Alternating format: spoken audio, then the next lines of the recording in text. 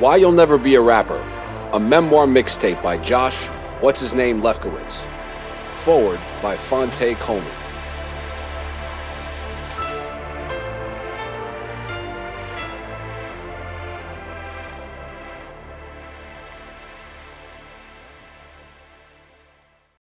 Chapter 14.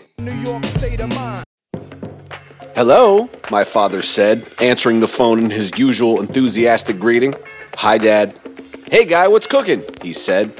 Nothing much, just got back from New York. New York? What's that all about? He said. Well, my friend Melvin had the opportunity to do some recording up there for a record label, and then Dave managed to get me a meeting with a major manager, so that's what I did. Cool, my father said. So how'd it go? It went really well, actually. I still have to figure out some details, but the manager sounds pretty excited to work with me.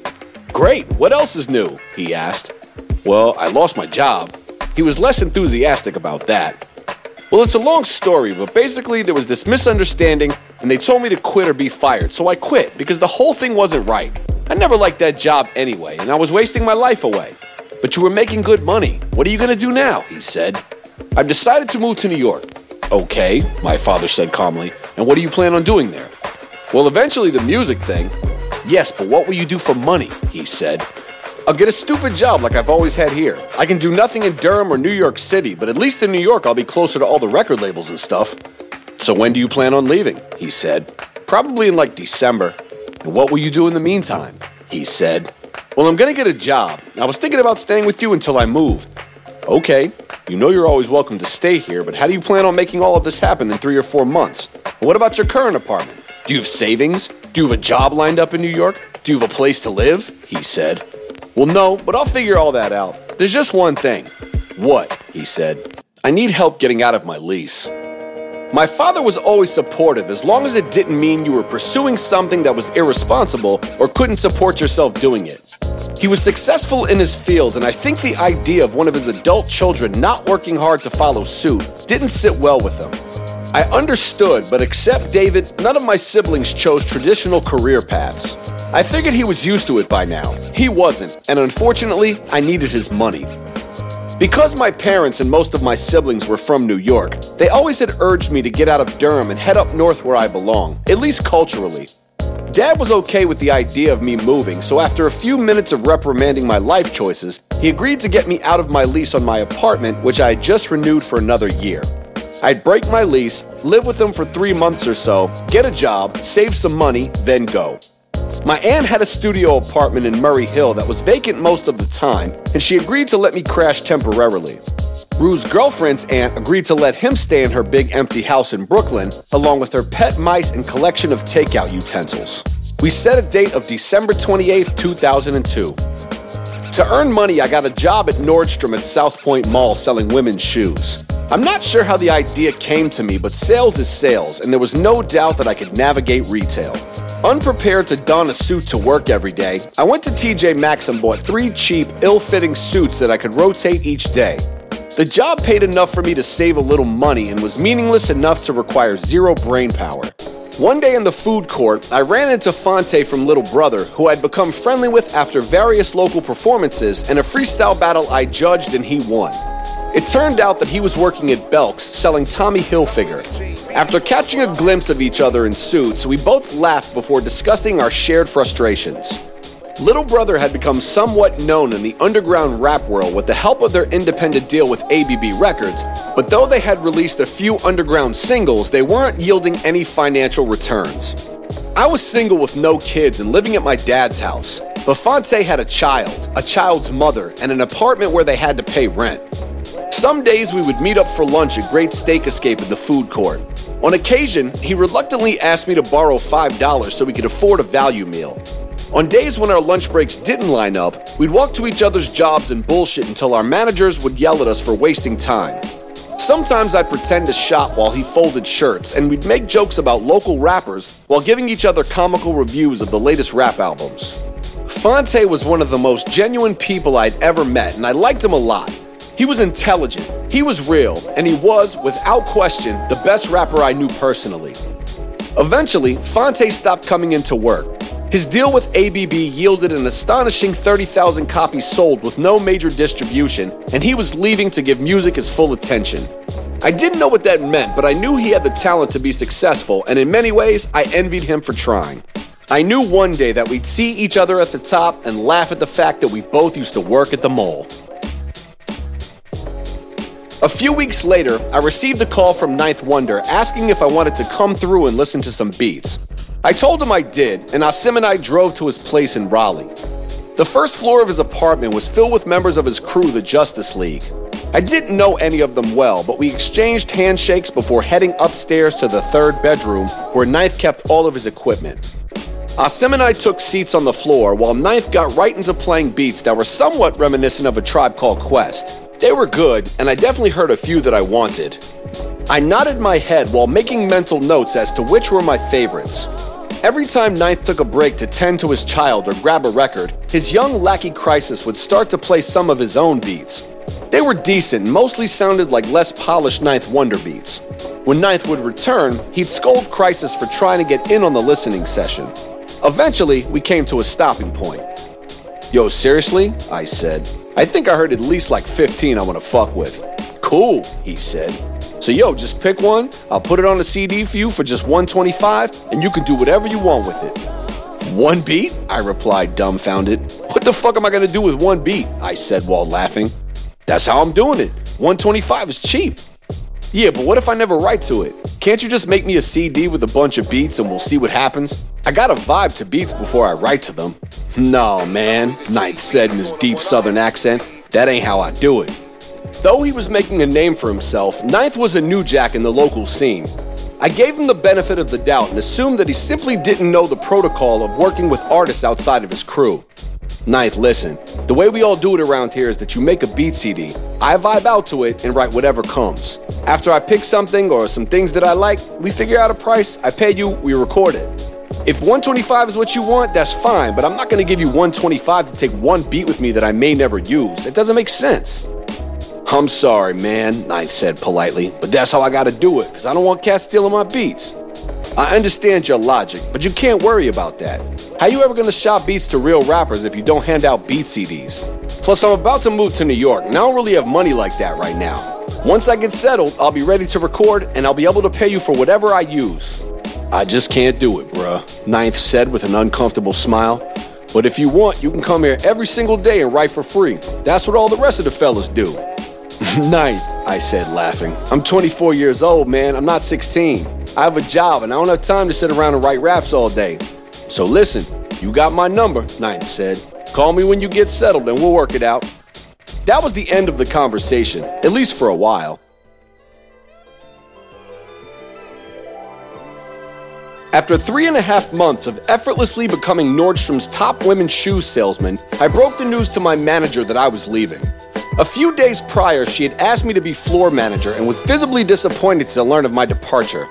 She begged me to stay and assured me that if I did, I'd have the opportunity to replace her when she moved back to Maryland. I told her that I appreciated it, but reminded her of my real passion. 2 weeks later, Rue and I rented a minivan and packed up all of our things in black contractor bags. At 7 a.m. on Saturday, December 28th, the two of us set out on our journey to New York City, leaving behind my waving father and stepmother and Rue's teary-eyed girlfriend. It was rough, but we both knew that we were doing what we had to do for the love of music. The ride-up was fun but long. We took a wrong exit and ended up in Philadelphia before rerouting ourselves in the right direction. We eventually arrived in Brooklyn, where we unloaded Rue's things before heading to Manhattan to unload mine. It was already dark outside and freezing. I was exhausted and discombobulated, and the weather made my arrival feel unsettling. We each got acclimated with our living conditions within a few days. Because my crash pad was in Manhattan, Rue spent almost every day at my aunt's studio and most nights on the couch. During the day, we'd watch TV, play the PlayStation that he brought, and order takeout. Every Saturday night, we'd run to get the Sunday New York Times to peruse the job section, and every few hours, we'd comb through Craigslist ads, hoping to find something we could do to earn money. Though my mind was focused on finding a retail job, Rue shot for the moon and only considered jobs at record labels or in related fields. His choices were sparse, so he found it incredibly difficult to achieve permanent employment. Eventually, I found a job listing in the New York Times for a shoe store set to open a few blocks from where I was staying. I interviewed at a neighborhood Starbucks and they hired me a few hours later.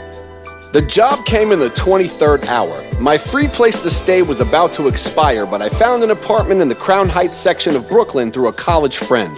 As soon as the ink was dry on the lease, I was on the next flight to Durham to load my old furniture into a U-Haul truck and head back to NYC alone with only an FM radio to keep me company.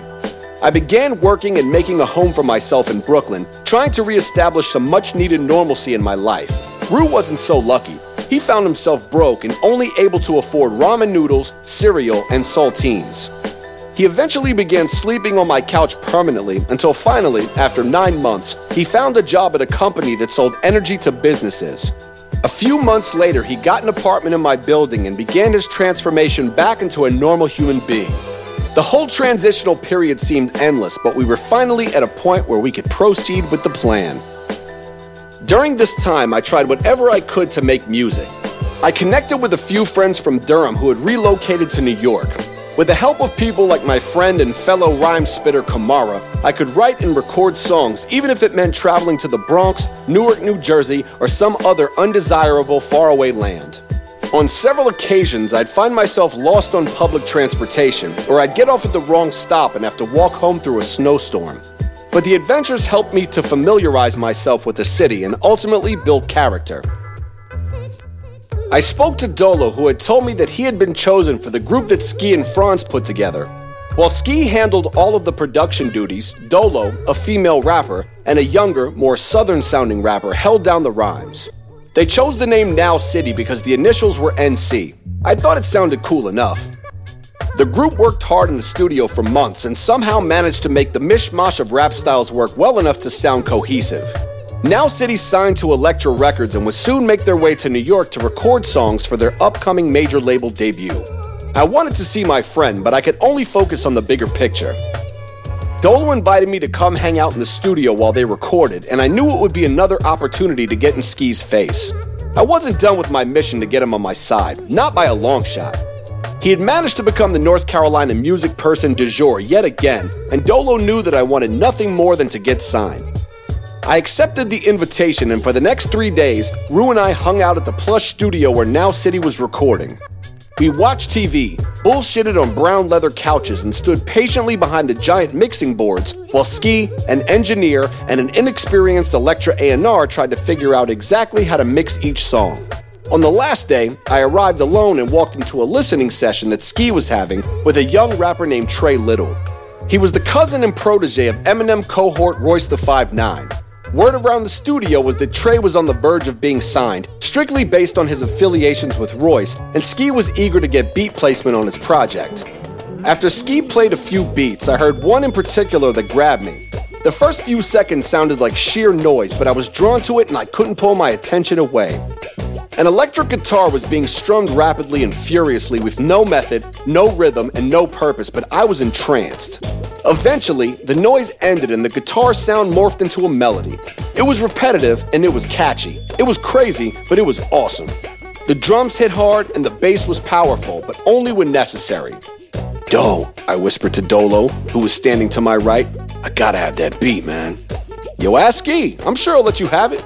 "Come on, man. Ain't no way Ski's gonna fucking give me a beat," I said. "No way in hell." "Nah, man. He's been saying he wants to do some beats with some NC cats. You should holla at him."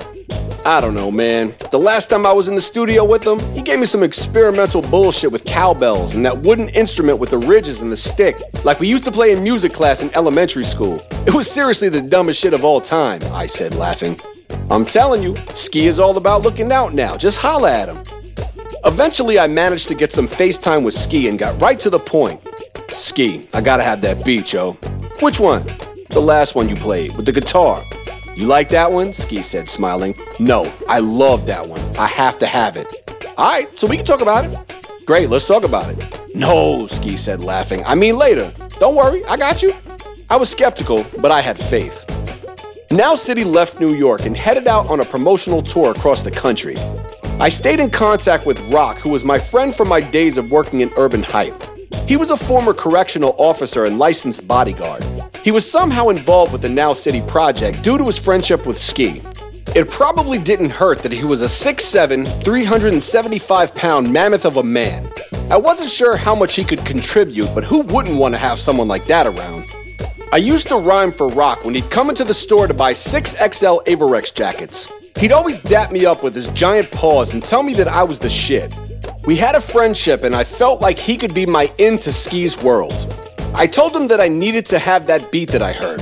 He told me to give it some time until there was a new batch of beats when Ski would care about that one less. I agreed, and within a month, Rock made good on his promise. A FedEx that contained a silver CD with Ski's handwriting arrived at my job. It said, Ski Beat, Josh. By the time I knew it was on the way, I was so excited that I wrote an entire song to it in what felt like minutes. The beat was so infectious that I couldn't get it out of my head from the first time I had heard it. I had yet to record a song by myself since I had moved to New York, and this was the perfect song to make my presence felt. Now, I just needed somewhere to do it. My coworker Caroline introduced me to her friend Big Phil, who used to be the road manager for Sporty Thieves, a group that was once signed to Ski's Rock-A-Block Records. He too was a large man at 6'4", 300 pounds. He was Barbadian, spoke with a slight accent, and looked intimidating. After hearing my music, Phil took an interest in me and asked if I'd be interested in having him as a manager. I didn't know him enough to trust him, but I thought that his connections could help me get signed. I told him that we could discuss it and asked if in the meantime he knew of a studio where I could record. He suggested that I come up to Yonkers to his man Doob's studio. He was 1/3 of the Sporty Thieves, and as a fan of their music, I was excited to meet him. It had been a while since they had their moment, but even someone who used to be a famous rapper was at least a step closer to where I wanted to be.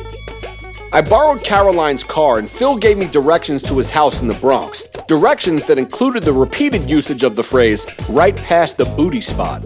He squeezed into the front seat and we drove up to YO to record. I had never been to Yonkers before, but I remember thinking about DMX and how his persona matched the neighborhood. When we got out of the car, I felt uneasy. I had always thought of Westchester County as affluent, yet somehow I was in the hood, but there was no turning back now. We walked into the ground floor level of an old brownstone which looked like a crack den. It was dark, lifeless, messy, and the air was stale.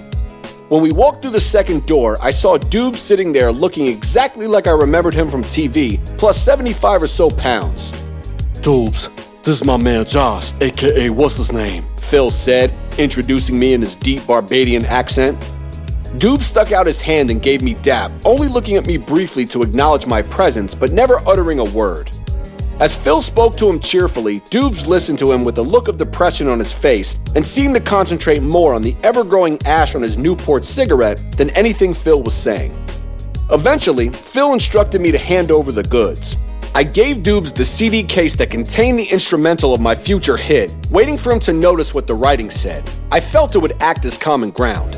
As he opened the clear plastic case silently, he removed the CD and I could see him concentrating on the writing. Ski Beat, he muttered dispassionately before staring at it for the next 10 or so seconds. He placed the disc into the CD drive in his computer and turned the volume up. At this point, I'd only heard him say 2 words and had yet to make any real eye contact with him. As we sat in silence, the beat blasted and the bass rattled the giant speakers in the corner of the room, as well as the empty 40-ounce beer bottles that sat atop them. Doobs just sat there. After 2.5 minutes, he faded the volume down nearly all the way, and then he spoke to me. Yo, this Ski? He said. Yeah, I quickly responded, while wide-eyed and eager to make a connection with them. Rock-A-Block Ski? He asked me again. Yup, I said confidently. Yo, that dude fucked my life up, man. What could I say? I glanced back at Rue, whose face illustrated the same perplexity as mine. I sat there silently for a few minutes while the beat played out, wondering if this session was even going to happen. My feeble attempts at playing Connect the Musical Dots had only resulted in the feeling like I was somehow on the wrong team. But finally, Doobs broke his silence once again and asked me if I was ready. He led me into a makeshift recording booth in the next room. I got focused on the task at hand, and while I recorded my verses, Doobs engineered the session like a professional. I needed a female vocal for the chorus, so Doobs went upstairs and came back with someone who resembled the character Precious from the movie of the same name. Her voice worked perfectly, and she sing-rapped my chorus exactly as I had written it. And with that, I could hear my vision becoming a reality. After a few hours of recording, I sat back down on the couch while Doobs mixed the track, making it good enough for me to leave with a copy.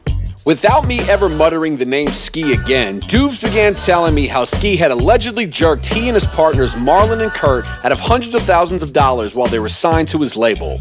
He claimed that Ski had him sign a contract saying that he was going to be writing and producing for Ski's solo album, so the label would release the advance money to Ski himself. Supposedly, he told Doobs that he'd pay him for the writing and producing, even though he had no real plans of ever releasing a solo album. It seemed shady, but so did almost everything I'd heard about the music business.